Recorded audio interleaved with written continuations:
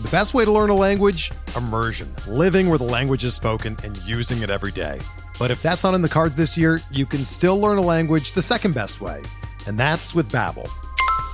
Be a better you in 2024 with Babbel, the science-backed language learning app that actually works. Don't pay hundreds of dollars for private tutors or waste hours on apps that don't really help you speak the language. Babbel's quick 10-minute lessons are handcrafted by over 200 language experts and help you start speaking a new language in as little as 3 weeks. Babbel's designed by real people for real conversations, and their tips and tools are approachable, accessible, rooted in real-life situations, and delivered with conversation-based teaching, so you're ready to practice what you've learned in the real world. Here's a special limited-time deal for our listeners. Right now, get up to 60% off your Babbel subscription at babbel.com/Blue Wire. That's 60% off at babbel.com/Blue Wire, spelled BABBEL.com/Blue Wire. Rules and restrictions apply.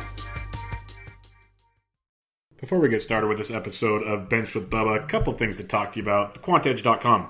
Great daily fantasy sports website. They're into the betting aspect of sports, the daily fantasy aspect of sports, and they're ramping up the football package right now. Lots of best ball information. Elliot Chris dropped his. We got Todd from PA doing daily podcast. Just did one to preview some wide receivers, perception, reception options there, plus the baseball content. I contribute over there doing the baseball batter breakdown 6 days a week. We have much, much more over there, including amazing tools and a member Discord. If you want to get the rest of the baseball package for $10 off, use promo code BUBBA. That gets you the rest of the baseball season for $74.99 by using promo code BUBBA. But if you want to do baseball and try out the football package, you can get the all sports for your first month for $19.99 using promo code BUBBA, or a 5-day trial for $5. So go check it out, thequantedge.com, promo code BUBBA. Also, if you get a rating and review on iTunes for the podcast, I'd much appreciate it. It would help me go a long ways in building this to be bigger and better than ever. I hope you guys like today's episode. It's a good one. Episode 181 with guest Craig Mish from FNTSY Radio and the Swings and Mishes podcast, talking recent MLB fantasy news, some hot and cold hitters, and most importantly, a lot of Miami Marlins talk for real life and fantasy. So go check it out and enjoy it. Bench with Bubba, episode 181.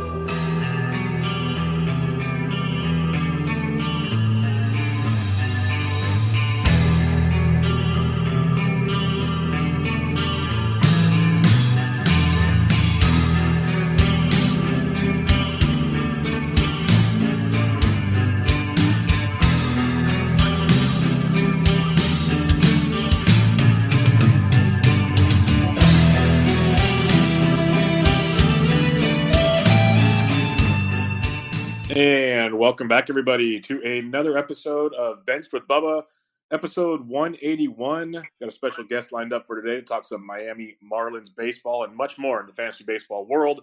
You can find him on Twitter at Craig Mish and his work over at FNTSY Radio and Swings and Mishes. Craig, how we doing, man? Good, Brian. What's going on? Not much. Good to talk to you. This is working out. It's a pretty busy time in your Miami Marlins world, so we'll have a lot to talk about here, actually. Yeah, and it's we're getting to the halfway point of the baseball season, so certainly I think it's kind of time to start evaluating things and really look at everybody's teams and figure out who's in and who's out. And yeah, from my perspective here in South Florida, certainly things are kind of moving in the right direction for Miami as a franchise, but the pro side on the field, the record speaks for itself. Yeah, definitely. And we will definitely focus on a lot of the fantasy baseball impacts on things, but we will talk a little real life baseball. And it kind of came about an hour ago. So I just wanted to get your thoughts on it, because I know you're deep into the baseball world. This whole report coming out that baseball is letting the Rays talk to Montreal as being like a part-time thing. I've seen a lot of negative reaction on Twitter already, and I can understand most of it. What's your thoughts on this? Because it just doesn't seem that feasible, at least from my viewpoint. Yeah, I'm not really sure how the dynamic would work there, especially with players and having their families having to travel from the U.S. to Canada halfway through a year and play. I mean, look, sometimes these things, as you know, are put out there to see what the response would be from a PR standpoint. You don't know how legitimate they are. In this case, I would guess the smartest thing to do for the Rays would be to make one or two choices here. The first would be to do something like in the NFL, how Jacksonville plays some games in London. And I don't think there'd be anything wrong with that, playing 2 series or 3 series in Montreal. And then the second option, unfortunately, would be just moving the team altogether to Montreal if that's what they really want to do. But very sad for me to see this path being taken. I did cover the Rays for a couple of years. I lived on the west coast of Florida, and so I know how passionate that fan base is. They don't really get 20,000 people at games every day, but they have a core group of fans in that Tampa Bay St. Pete area that really want to go and see their team there. But I think at this point, next couple of years, it does seem to be a strong possibility that this is the first step toward relocating. Yeah, there's been recent reports on The Athletic and everywhere else that there's options moving elsewhere. They're talking with the city of a new stadium, lots of different scenarios. This one kind of showed up out of nowhere as a split option. Was very interesting. I'd love to see them stay in Tampa Bay. I know, like you see with the Marlins, they don't always have the biggest fan base showing up every day. Not that they don't have a big fan base, but there are people that enjoy the ball game down in Florida. So it's a shame to see it play out like this, but I guess time will tell. In the end, I really want a team in Montreal, but this is not how I wanted it to happen. So we'll see how that goes. Yeah. Let's talk about some recent news, fantasy-wise, that kind of dropped in the last few hours. Real quick, Adalberto Mondesi goes on the 10-day IL with a groin injury. For a guy that you drafted wanting stolen bases, how concerned are you with this injury for Adalberto Mondesi? Yeah, I mean, it just really drives the point home, honestly. At the beginning of the year on my radio show that I did, I think the Vegas total on steals, the over-under on any player stealing, was 56.5 or something like that. And I remember having the conversation at the time with my co-host Jim Bowden and saying that, from a Vegas perspective, you just have to go under because all it will require is either Trey Turner or Mondesi to spend 10 days on the injured list. And then it becomes almost impossible, and here we are. So I think there is some level of concern for sure. There's still a good chance that Mondesi comes back in July or even after the All-Star break and is healthy and still steals 20 or 30 more bases. But in fantasy, you really just can't count on a one-tool guy, and it's just going to happen year after year. It's almost the equivalent of drafting just a guy for saves. If you're going to take a guy for steals in a fantasy draft, certainly you can do it in the mid-rounds to try and grab a guy to just get some speed and maybe some runs, but it is just so foolish thinking that there's going to be a 100-steal guy in Major League Baseball again. And that was some of the stuff we were hearing before the year. Oh, Mondesi could steal 80, 90, 100 bases. You're just one injury away from having that all thrown out. And that's definitely the case, unfortunately, with him. Yeah, no, that's a great point. It's the whole, is it worth drafting a rabbit theory, like you just said, is all it takes is one injury or, one slump even, and it just ruins everything. He's having a great year, but a groin injury is no joke when a speedster gets put on the IL. So we'll have to see how that plays out. Trevor Story left the game for the Rockies last night with a thumb injury. X-rays came back negative, but they're going to do an MRI to see if there's any ligament damage. He had a similar injury a couple years ago that required season-ending surgery. The Rockies called up Brendan Rodgers today. This is kind of a mess, but assuming Story's going to be out for a little while, what's your interest in, say, either a Garrett Hampson or a Brendan Rodgers? Because I've seen different arguments so far today. Yeah, I mean, the argument that you can make is that the Rockies, whoever they call up, they don't ever seem to devote a standard playing time to one player. And clearly with the Rockies investing the money and the draft pick in Brendan Rodgers, and he was the top prospect in the organization, you would have thought that he would have broken the mold when they called him up the first time and they would play him every day. But then again, we thought that about McMahon. We thought that about Hampson. So it just seems to be that the Rockies love playing their vets. And I don't know that you'll ever have a top prospect in their organization that will come along that will play every single day. The last guy that did it, ironically, was Trevor Story. And I don't think that most people thought that he'd go on to hit all those home runs that he did at the beginning of the season. I think he closed out with 29 or 26 or 29 or something like that. So, I mean, look, I have some draft investment in Rodgers. He is from Lake Mary, Florida. I've had a chance to see him play since high school. But at the same time, in terms of like fab budgeting or pick up and drop, the Rockies just do things differently than other teams. They don't ever let their guys just go out and play every day. And you know what? For them, it's worked. They've won a lot of games over the last few years, mixing and matching rookies and veterans. So not great for fantasy, but certainly the Rockies definitely know what they're doing. Yeah, like you said, it's working for them, and that's where fantasy does not meet reality sometimes, unfortunately. But none of us would be shocked if Pat Valaika starting at shortstop tonight for the Rockies. That's just what they do. He is, yeah. Oh, he is. I didn't even look. I just yeah, he is. Yeah. That's Rockies baseball at its finest. But we'll wait and see. It's just a matter of time before hopefully one of them gets a shot. Because I'm with you, Brendan Rodgers, super talented player. I'd like to see him get the playing time over Hampson, but it's just tough to see how it'll all play out in Colorado. Rich Hill, he left after one inning last night, pulled himself out of the game. Reports were every time he threw his curveball in the first, he kind of had this look on his face.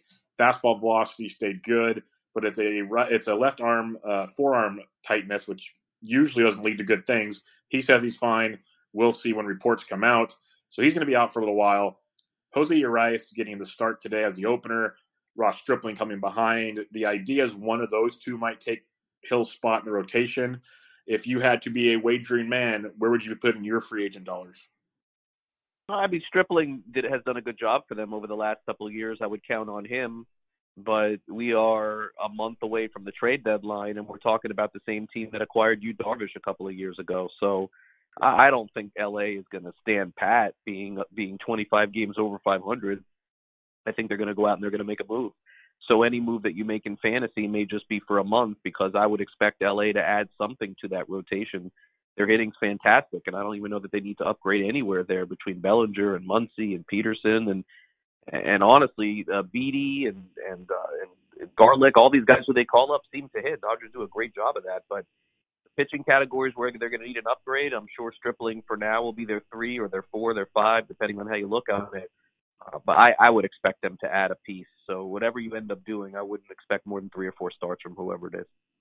Yeah, that's a good point there. Is they have no problem spending, and they have tons of prospects to make moves if they need to. So very, very good point there. Kyle Hendricks recently went on the 10-day IL for the Cubs with shoulder inflammation. It's been kind of a mixed bag, but nothing real solid in the reports on how severe this is that I've seen at least. And we know he's going to be out for a little bit. They have Chatwood opening today with the rookie, and I really apologize for this, Adbert Alzolay. You might know it better than me, but yeah, you got that right. Yeah, I looked it up on Baseball Reference. They had nothing to help me out there for once, but Alzolay, he's a stud prospect. Everything points to great stuff there. If this is a long-term Hendricks deal, are you trying to pursue a guy like Alzolay on the waiver wire? I'm not sure. He's a top prospect for them, but he was the top prospect in a very bereft system, as the Cubs really used all of their prospects to acquire players for the future, or for the present, when they got rid of Torres and some of the other players that they had, and the other kids are up, like Chris Bryant once upon a time, and Wilson Contreras once upon a time, and David Bodie and Ian Happ. Like these were players in their system that are now in the big leagues, and there's nothing wrong with that. After you win a World Series, you're going to look at a team's farm system, and it really shouldn't be top-notch at that point. You should be unloading to win. So Alzolay, going into the offseason, wasn't really thought of as their top pitching prospect. And all of a sudden, this year, it's like the switch went on, and he figured it out in the minor league. So will that translate to the big league level? I'm not sure. But the good news is that if you're playing in a league where you have to make the decision Monday, at least you get this small sample of seeing him out there the first time. With me and rookie pitchers, honestly, I'm very careful with this. It just, like rookie hitters, I'm all in on, and I'll jump in on all day and try and get them. The track record for rookie pitchers in Major League Baseball coming up and having sustained success so small that you really have to blow somebody away on a weekly basis in order to make that happen. And so it would be a little bit of a test drive for me in terms of him, but I certainly would like to see at least the first start to see how he does. Yeah, I'm with you there. And, with these prospects, you never know if they have some kind of innings limit. And you've already pitched quite a bit in the minors already this year. There's a lot of factors that could come into play if you go and blow your budget, which, you play in some deep leagues. I play in some deep leagues. After the slew of prospects we've already seen, most people don't have any money left. So that helps a little bit, but it will be interesting to see how that all plays out. The Minnesota Twins had a couple of recent injuries. Byron Buxton to the IL, Marvin Gonzalez to the IL. Both reports aren't too serious, but both have been playing really, really well. When talking about Byron Buxton, we've been waiting for a season like this from him for a long time, and then, of course, he gets hurt yet again. Are you believing in this? Like, is this the Byron Buxton we're finally going to get? It's possible. It's for so many people involved in the draft process to rank prospects and get this one wrong was really unusual. You really have to go back beyond Buxton to like a top-rated guy overall to Jurickson Profar, because in the last 10 years, virtually all their top guys that have been ranked by Baseball America and MLB Pipeline and some of the others have all hit. And it was looking like Buxton as the number one guy would be the second one in a decade to not hit. But I got to tell you, it did look like he turned the corner a little bit there with the Twins, and I understand he's got an injury now. But he's got skills that other players don't. And if he puts on a show here in the second half of the season, I could really see him being like a second or third round pick in a 12-team or 15-team mixed league. I think some of it was confidence and mental for him. And there's no doubt that when he plays in the outfield, he plays with reckless abandon. He runs into the wall. He doesn't care. And I think he's run into the wall a couple of times and got shaken up. But I'm liking what I'm seeing. I would say that I don't think that he's going to be Eric Davis, but I think that there is a chance that we could see that 20 home run, 20 steal season sooner than later. Yeah, that's exactly what I was thinking. 2020 is something we could see from him, and that's so hard to find. You just mentioned earlier with Adalberto Mondesi, you're drafting him almost exclusively for stolen bases. Well, you go get a couple of guys with 15 to 20 steal upside, and then Buxton throws in 20 homers with it. You'll be okay in stolen bases. It's a whole different way to approach the category, which is the way I like to approach the category. But with Buxton right now, he's leading or he's near the top of the league in doubles, and it just reminds me back to a few years back with Manny Machado, where it's off the wall, off the wall, off the wall, and then all of a sudden it clicks. And I'm with you. We could see a big year from Buxton here sooner than later. Hopefully, you can just kind of maybe take some notes from Bryce Harper and others to stop running into the wall, take it a little easier, and we'll see what happens. Because usually the wall wins. Yeah, and again, him and Kiermaier, I think in the past also was plays very hard. Harris Bader has just run, don't really care. But it's kind of funny that they all have had some sort of little nagging injuries through the years too. You could even look at Lorenzo Cain, who plays very hard in center field. These guys don't know anything but one gear, and sometimes it gets them in trouble. Yep, and it's hard to tell guys not to hustle. That's the hard part. That's right. Yeah. It's hard. You'd rather have that than the booze about Robinson Cano and others. Last piece of news here: Chris Paddack. Most of us with our heads on straight weren't paranoid about him going down to the minors. That was strictly hey, we need a roster spot for 10 days. You just go take a little break here. He's getting the call back up. He's with the big club. He's still going to have, I think, about 160 innings on the year. What's your thoughts on what you've seen from Chris Paddack so far? Looked great in April and into May, and then showed some signs in June of slowing down a little bit. And so they're trying to manage his innings. I think that's obvious. I don't think, even though the Padres are definitely improved, I don't think this is the year for them. I could see them being 500. I don't think they'll make the postseason. So this really comes into a factor with especially like one of those head-to-head leagues. I know that I play in one where I have him. And so, I am willing to get 70 cents on the dollar if I can for him, just because I know I don't think I'm going to see him in September. I think that at some point they're just going to shut him down completely.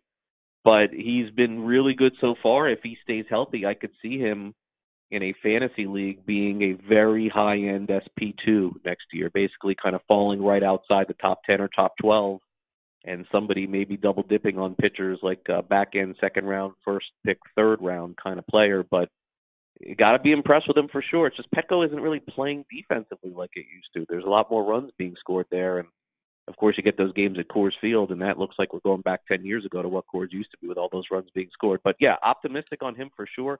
I have no problem owning him in any fantasy league, no doubt about it. You just have to know that come the end of the season, if there's 2 weeks to go and the Padres are 10 out, I think they shut him down. Yep, that's a good point. I don't see them trying to waste that arm when they're ideally another year or two away from everyone being there and rocking and rolling. So lots to like there. Let's talk some Miami Marlins baseball. As many know, Craig Fromm swings and misses. He's been covering the Marlins for quite a while now. Quite the news from Craig there. He was there for all the big trades recently and whatnot. Pablo Lopez goes to the IL yesterday. Big blow. You had some very good tweets about him, more even just as a person, not just as a ball player, which is something that gets lost a lot from fantasy baseball. I haven't seen the full severity of this injury. Do you have anything on this, on what, if you're an owner of Pablo Lopez, how you're kind of looking at him right now? Yeah, and first to the tweet about that, and that's a good point that you bring up, because I think that from a fantasy perspective, for most people, they don't have the ability that I have, and I consider myself fortunate. This is not me bragging. I'm fortunate to be able to cover Major League Baseball and actually speak to these guys. And so it does kind of trouble me sometimes when I see somebody, on social media saying this player sucks, and it's someone in the, like, let's say as example, in the fantasy community that's saying that too. And I just wonder to myself, would you say that if you were in front of this man? So I call it both ways, and I feel like I'm impartial with players. And look, I've had my fair share of ripping guys too. I don't think Kevin Gossman will ever talk to me ever again. But it happens, you have to take stands on some players. But for me, that was just more about there is more to this guy than just pitching. In terms of his injury, he was not added to the 60-day injured list, at least as of now. And trust me, this is what I've been following all day long, trying to get answers, and I haven't been able to get any yet. So it appears as though maybe this isn't a long-term thing. But Jose Urena of the Marlins had a back issue that I was told could be 4 to 6 weeks. They just put him out on a 60-day injured list. And we'll just have to see what happens with Pablo at this point. My hope would be you'd see him at some point in the second half of the season. If I had to set like a total amount of starts that I would expect the rest of the way, I mean, I couldn't see it being 10. I'd say somewhere between 7 or 8 starts, and just hope he gets back sometime late July or August and is able to finish out the season, because this is the second year in a row that he's had this issue. Yeah, it's a shame. He's really starting to turn the corner, too. After the kind of little bit of up and down start to the year, he's really put it together. And at the same time, the Marlins really don't need to rush him back, because they have nothing to gain by pushing him too fast this season. So hopefully things are good there. But I was wondering how severe the injury was, because it seemed like less than a week ago maybe. Don Mattingly is getting questions on Zach Gallen, and he says he's doing great in the minors. He's not coming up soon until we give him a full-time gig. And the next thing you know, here comes Zach Gallen. So it made me think Pablo's injury might be worse than it really was or is. But speaking on, I'm not in. You see, I'm usually with the Marlins, because I do a radio show every day. I usually just cover the home games, and so as we're recording this, usually at this time is when like the manager Don Mattingly would speak to the media and let everyone know. But unfortunately, I'm not in St. Louis, so I can't really determine that. But I'm on the phone and I'm texting and I'm asking questions. But when it comes to breaking news and some of the news that I break, there's always that dynamic of having to be very careful medically what you say about a player, because you can't be wrong in that spot. So that's why when you see me ever report news on fantasy or even reality as it pertains to injuries, I'm a lot more cautious, because I just don't want to be wrong. And I honestly thought there was a chance they'd move him to the 60-day today to make room for Gallen. But instead, I guess either the results haven't come in yet and they didn't have time to make that assessment, but they decided to designate Peter O'Brien for assignment. So at least for the time being, there is some optimism with Lopez that he wouldn't be placed on the 60-day injured list. I wouldn't expect to see him for a month or two. Okay, and we'll come back to Zach Gallen, because you mentioned Peter O'Brien. I was going to ask you about him. In the last few years, at least in the fantasy world, there was kind of a little bit of optimism on him, a little bit of power upside and everything.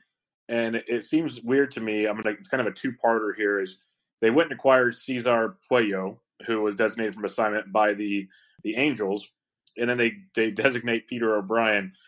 Can you kind of maybe touch on Peter O'Brien, if there's anything, maybe a change of scenery will help him? As a Giants fan, I'm used to that with Mac Williamson.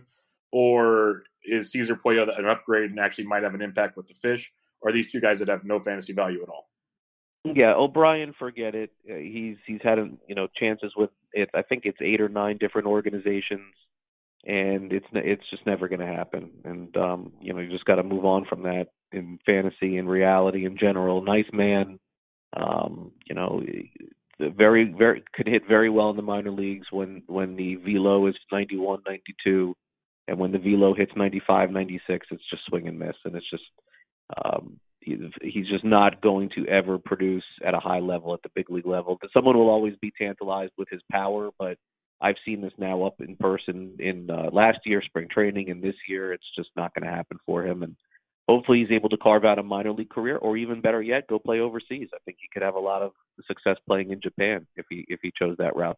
In terms of Playo, the reason why the Marlins acquired him was there was some familiarity with their AAA manager, who knew him from his days with the Angels, and what the Marlins have done more this year than in years past is kind of gauge the opinions of all their executives, coaches, and players.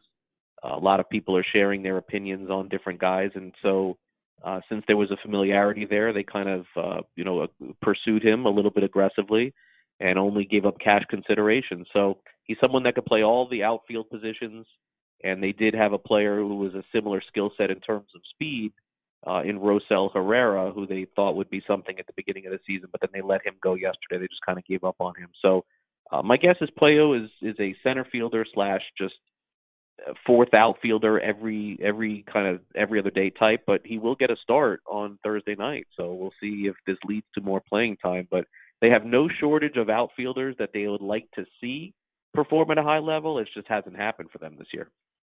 Yeah, I was curious on Playo with the Marlins because when he had his chance with the Angels this year, he played really well and showed some signs of fantasy value. I remember in TGFBI, I picked him up because I needed an outfielder, and wasn't lights out, but it helped. He was helpful, so that's why I was curious.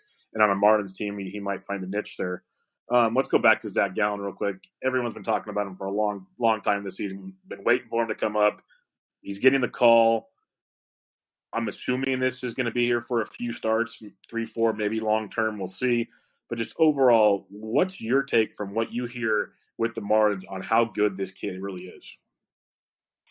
There are people, I've been told in the organization that there's some people who feel that outside of, I think they think Caleb Smith is the best pitcher in their organization. But I think after him, you could make the case they think that Gallen is the second best, and he pitched in a very hitter-friendly league in the Pacific Coast League, and I believe was 9-1 with an ERA sub-2. So there definitely is high expectations for him. I don't think he's ever going to be a 12 or 13 strikeout per 9 guy at the major league level. I wouldn't get crazy there thinking that in 2020 he throws 180 innings and strikes out 250. Like that, I'm not sure about yet. But I could see him making 10 starts the rest of the year. I could see him staying in the rotation for sure. Now that they've added him to the 40-man, it just really eliminated that problem of having to make him a 25-man option and a 40-man option. That's always the key, is once you start that clock. And so they did it now with Gallen. So I would expect him to be in the rotation the rest of the year. I would expect him to be in the rotation next year as well. So very high expectations for him. And honestly, he just kind of popped out of nowhere a little bit. He was okay last year. Let's not kid ourselves. He was okay, but he had some brutal spring training starts. Like it looked like he just didn't belong at all. And then his last start on the last day of spring training really opened a lot of people's eyes. He didn't make the team, and the Marlins had basically left to go to Miami, but they left him back to make that final spring start. A lot of teams do that. They take the major league team, and then the final spring start's like a minor league game. And I was right behind home plate, and he looked great. And I thought, wow, maybe a corner has turned. And, yeah, that's kind of the way it looks.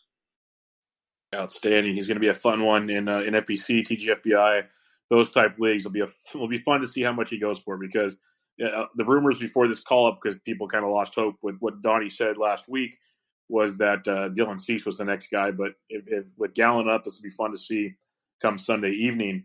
You mentioned Caleb Smith there real quick. We know he's on the 10-day IL, inflammation in his hip.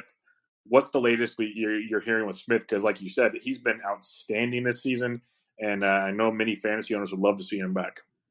I think he's fine. I think that this is a very minor injury that was more of an innings workload situation. I think that had Eliezer Hernandez, who they have in the rotation, or Yamamoto struggled, I think they would have even brought back Caleb Smith this weekend. But there's really no rush. Both those pitchers did a really good job against the Cardinals. So they're going to give Caleb another week or so to get back in the rotation. And I think he'll be in the rotation the rest of the season. This is just an innings workload situation, a very small nagging injury, no big deal at all. If I had another owner in a fantasy league that was willing to punt Caleb Smith, I would grab him. I don't think there's an issue there with injury. I love it. You mentioned Jordan Yamamoto, Eliezer Hernandez, both really good in the recent starts. Do you see either one of those sticking around for a while? Or like you said, when Caleb comes back, he'll obviously take one of those spots. But are either one of those two guys maybe fantasy viable here for a month or so? Yeah, well, that's the $1 million question at this point, especially with Yamamoto, because the way that he's looked 2 times against St. Louis is as good as any starter they've ever had at the big league level through 2 starts. So his spin rate is off the charts. He keeps guys off base. No one knows what he's going to throw. But it was against the Cardinals, and the Cardinals in June are the worst hitting team in all of baseball. So that does factor into, people in the organization that I speak to never told me Yamamoto was going to be this good.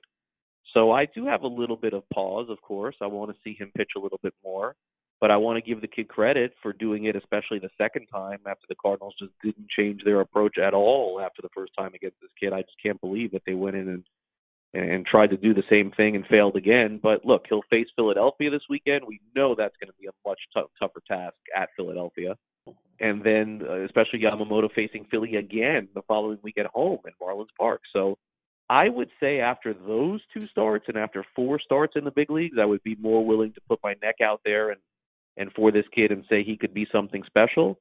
But for now, I think it's just being cautiously optimistic with his starts. And Hernandez, I think you're right there. I think Caleb Smith comes back. I think Hernandez goes back to the minors. Okay, good to know. And those are 2 big pieces. So is that Gallen and some trades where the Marlins, you listen to it firsthand, a lot of criticism for what people thought wasn't quality returns coming back. And we still have a long ways to go on that. And it doesn't help that Christian Yelich hits every ball out of the ballpark. And right. Ozuna been up and down. But I was a big fan of what the Marlins did for just the viewpoint of you're a rebuilding team and you're getting quantity. You're getting really good quantity. And, if 1 or 2 guys pans out, you're doing great. That's what you're looking for, because a lot of prospects just don't pan out. It's just how it happens. Overall, like what's kind of the sense in Miami? They have to be pleased with what they're seeing, obviously, but Sandy Alcantara and other pieces. What are their thoughts so far on how these trades are kind of grading out right now?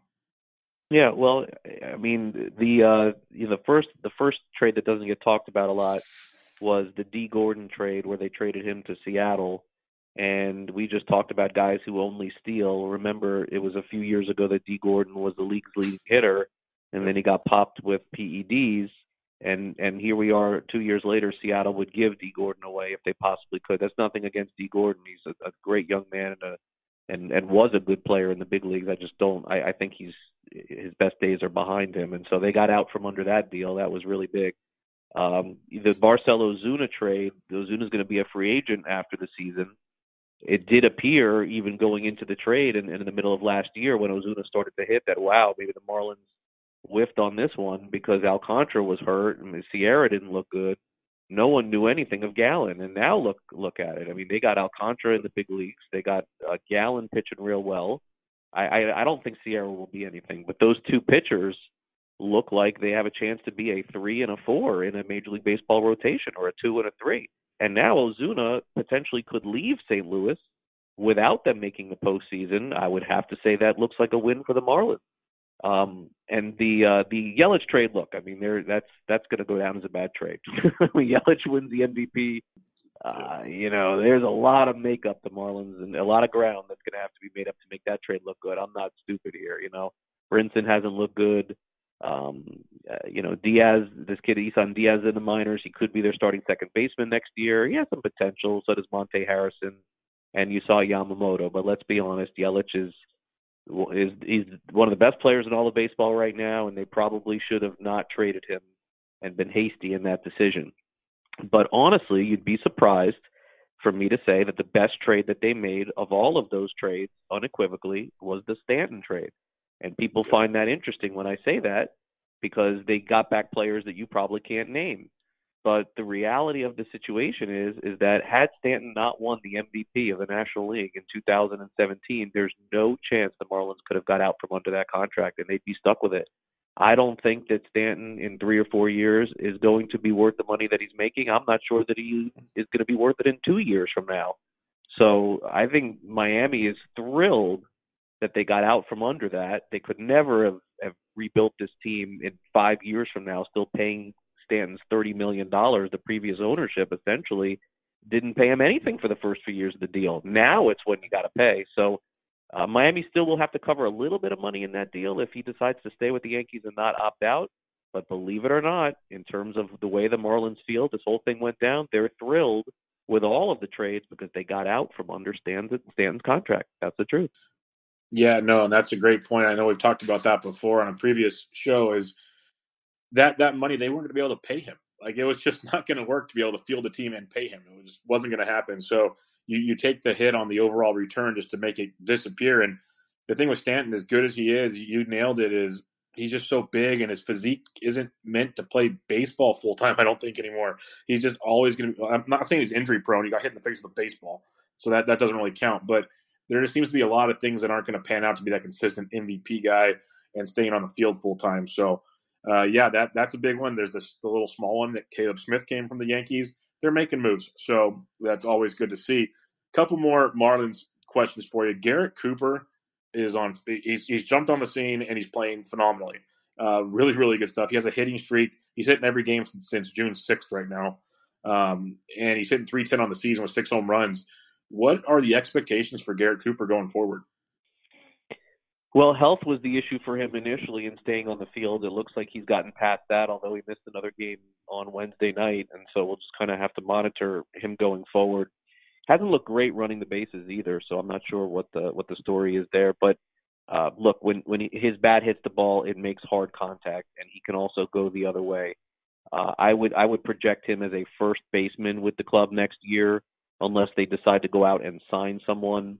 The Marlins are going to have to add a left-handed bat to their lineup next year, either at shortstop or first or the outfield or somewhere, because they're just very right-handed. But I could see Cooper, playing 135, 140 games on a regular basis and hitting 15 to 20 home runs, batting .280 with an on-base of 34%. And I think that's an everyday big league player. I don't know that he's a superstar, but in this day and age, when teams are just looking for guys to get on base and make contact, I definitely think that he fits that bill. So they're fortunate to have him.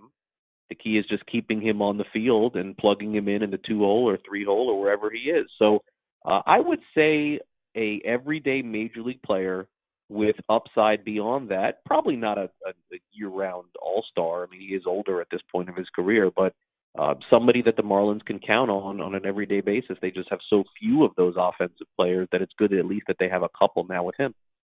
And those stats you're throwing out there sounds like a pretty good later round corner infielder going into next season. So that's pretty good too. Last Marlins question. I could ask you a lot. I'm fascinated with teams like this because they don't have the big names. They're not super flashy, but when it comes to daily fantasy or some season long aspects, there's relevance to this team. And Sergio Romo, as a Giants fan, I know Romo for a long time. He's doing his thing like Romo does. There's a very, very good chance, as you know, he's going to be traded before the deadline. Who is next in line in that Marlins bullpen to get the saves? Yeah, they really don't have anyone. You're looking at 2 months of saves in fantasy. You're looking at a maximum, let's say 30, 60. You're looking at 55 games. You're probably looking at 20 save opportunities at the max, and you're looking at what 15 saves converted at the max.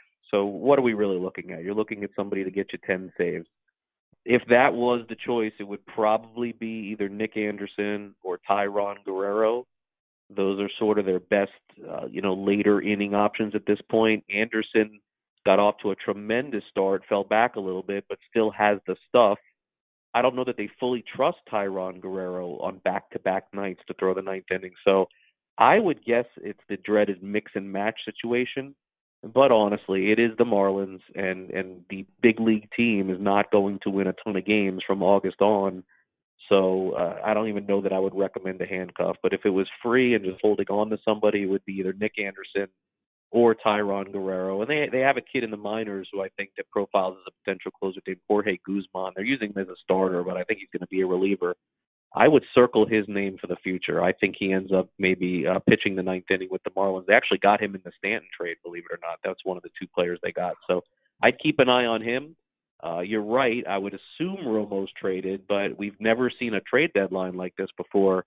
True. Where there's really a lot of pressure on the sellers to get their guys gone because they're not going to have a chance to do that in August with only one trade deadline this year. So There's a lot of issues with that with Miami. They're not going to be able to trade Granderson. He's had a bad year. They probably won't be able to trade Starlin Castro. He's made too much money.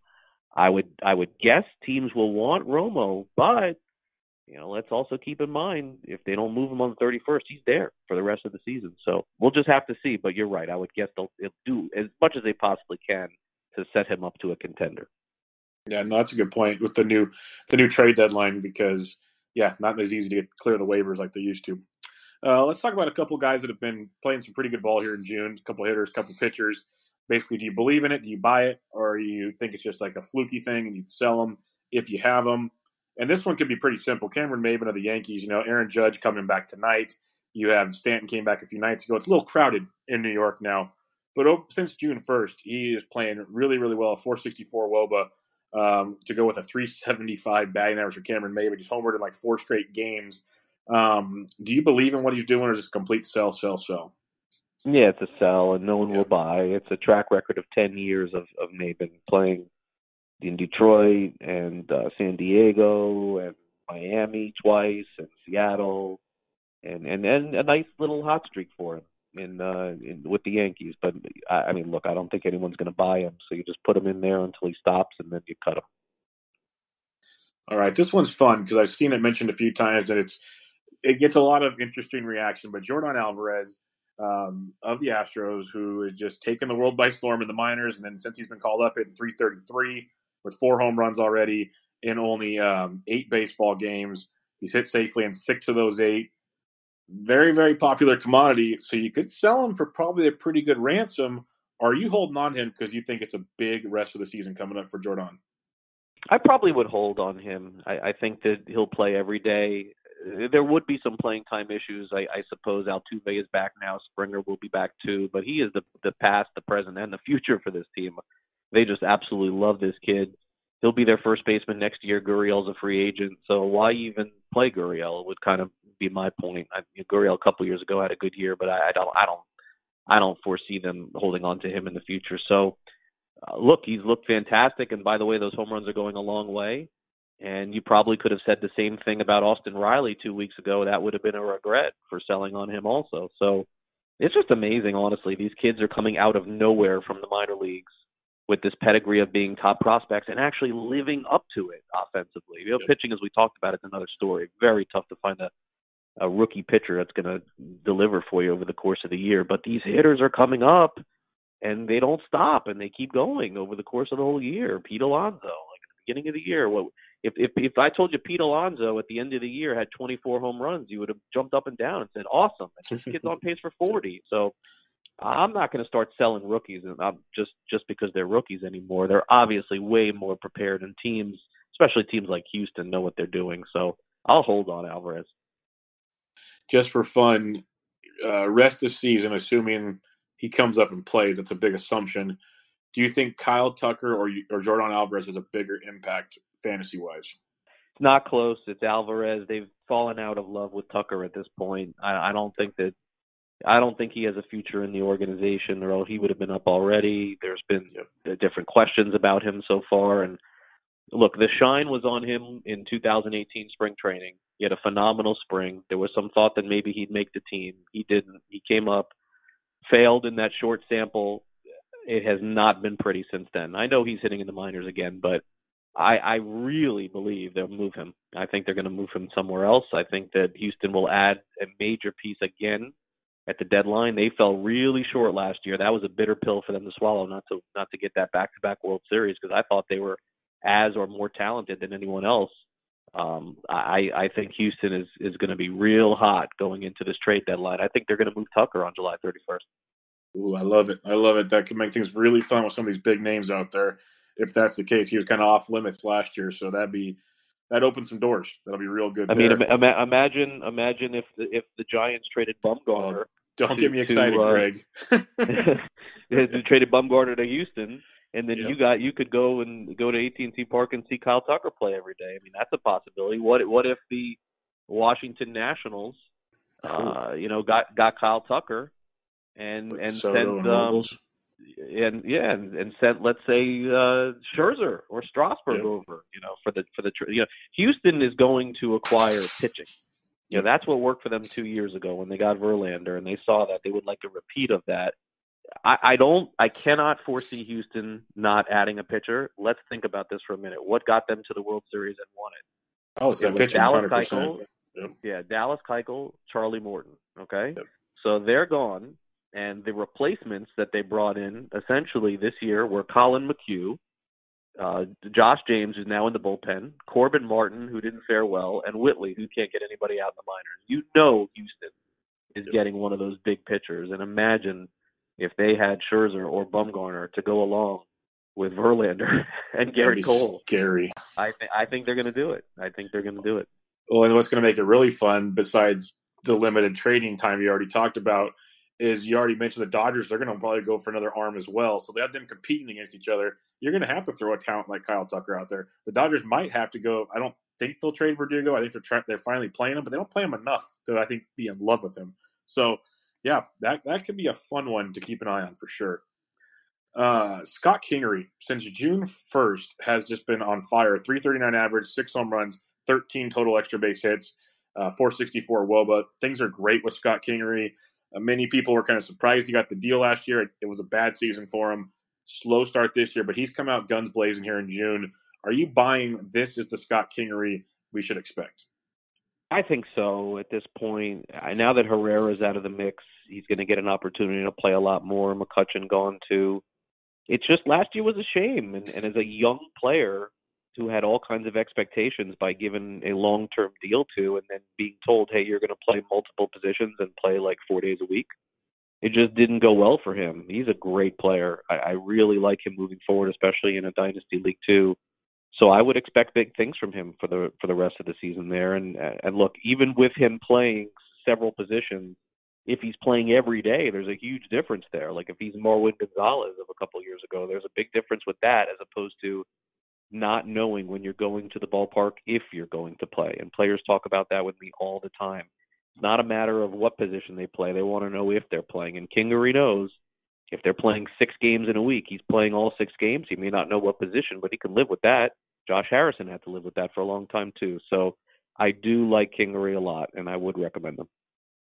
Yeah, it's like what they say, people that have played baseball before is you're a creature of habit. And just knowing when you go to bed, you wake up, you're going to go play ball, not walking in and looking at the lineup card and hoping. It's not like, Willie Mays Hayes in Major League hoping he's in the starting lineup. You need to know you're playing like you said. So that does help a ton. I think that's a good point there with Scott Kingery. Let's go to a couple pitchers here. Cleveland Indians, Shane Bieber was one of the big hyped up guys in draft season. Very good start to the year, little up and down so far of late, but still pretty good. Over his last 3 starts, a 4.96 ERA, but a 2.39 xFIP. Point to maybe some bad luck along the way. If you have do you buy that Shane Bieber's better than he is right now, or is that it?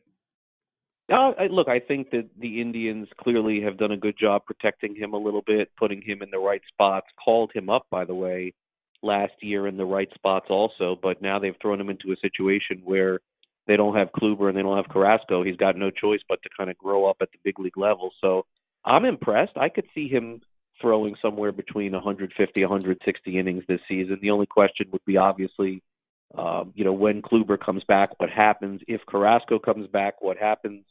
But I really like what I've seen so far. And as long as he can keep that ERA in mid-3s, you're good. Now, for fantasy purposes, Bieber is more of a quality start type pitcher because, as you know, the Indians' offense has been a disaster for the most part this season. So Cleveland probably wins their 80, 85 games, but offensively, because they leave a lot to be desired, I couldn't say that Bieber will win more than like 10 games this year. But he'll be a big part of their future, no doubt. Indians are going to have to really reassess how they do things. They just went into the season assuming they had all this offense, and Jose Ramirez completely went the other way. So hopefully they get things figured out. But for Bieber, I guess, long story short, he's probably like an SP3, SP4 in a 12-team league. I wouldn't look at him as more than that. All right, Craig, that'll wrap us up for this episode of Bench with Bubba. Before I let you go, why don't you let everybody know where they can find you? You got some fun new ventures you're taking part in out there. Yeah, sure. Thanks for asking. I'm working at the Sports Grid Company where I host a show every day on FNTSY radio. It's fantasysportsnetwork.com. And I always tell people that show is a 2-hour live show, but we're finding that there are so many people who are listening on demand, just like your podcast, where they could just go to iTunes or go to Audio Boom or Stitcher and just download it. Or better yet, on Google Play or on Android or even the iTunes store, you could just subscribe to it and consider it an on-demand show as opposed to a live show. But I do the show every day live for 2 hours on Fantasy Sports Network, and that's my primary 2-hour fantasy show. And we'll cover baseball and then football once football starts in August and September. And then my Swings and Mishes podcast is available also in all the places that podcasts are. That's more of a focus on the Miami Marlins because I cover them on a daily basis. But we do bring in people from other organizations and have discussions about other teams too. But those are the two radio/podcasts I have going on right now. Mostly baseball, of course, this time of the season. But as you know, with football coming up too, that moves the needle quite a bit. So in August and September, we'll move over to some football. Yep, you're just like me. You got to put it off as long as possible. But it's the way it goes, Yep. as much as we don't want to. But Craig, thanks for joining me. I can talk baseball with you all day, and we'll have to do this again sometime. All right, thanks so much for having me. Anytime. I really appreciate it. No problem. Everybody, this was Bench with Bubba, episode 181 with Craig Mish. Catch you guys later.